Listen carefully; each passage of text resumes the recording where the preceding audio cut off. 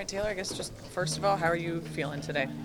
Better day to day. Kind of had some tendinitis in my elbow. Kind of reflared back up the play before the last play, first game against the A's.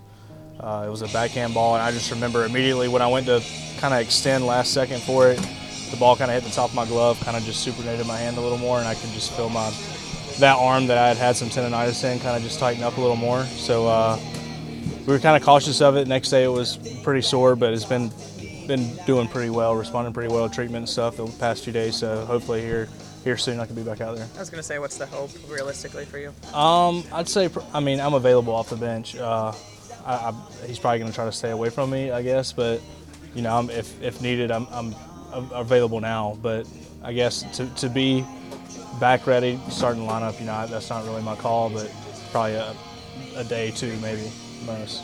So by the weekend, you hope to be back in there, pretty much. Yeah, for sure. Does it bother you swinging, I would assume, because you're not throwing? Honestly, it kind of bothers me doing everything right now. The play after that, I actually had, I think Noda hit me another ground ball to my left, and I had to kind of extend through it through a forehand, and I could still feel it really tight at that point too. So, and certain, I guess, variations of fielding, really just picking through a ball and really having to extend and then swinging it, I think more lefty than righty. Really when that back elbow starts to lead in front of the arm, that's kind of when I felt it the most. You said it had bothered you before with that, or the spring or last year? Or? No, it's been about 2 or 3 weeks leading, just like some minor tendinitis type stuff, some stuff that I was able to kind of just treat, gauge, just manage my workload and it'd be fine.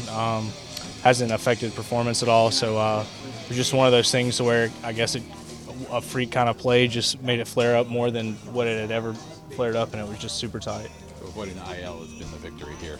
That's been the most important thing, is just trying to really get after it with treatment wise. Really, try to do what we can to avoid that.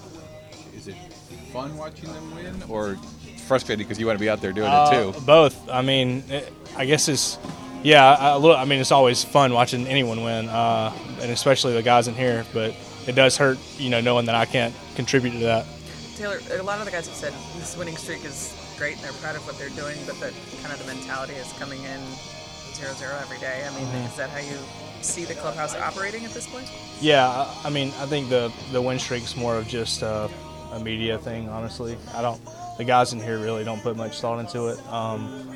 We approach every day. Ever since I've been on this club up here, every day is, whether it's a win or loss, it's a new day. If we had lost 10 in a row, I feel like the clubhouse would be exactly how it is today. So that's how we kind of go about it. Everybody knows how to go about their business and do what they have to do in order to win. I think that's why this organization has had such a track record of that here recently.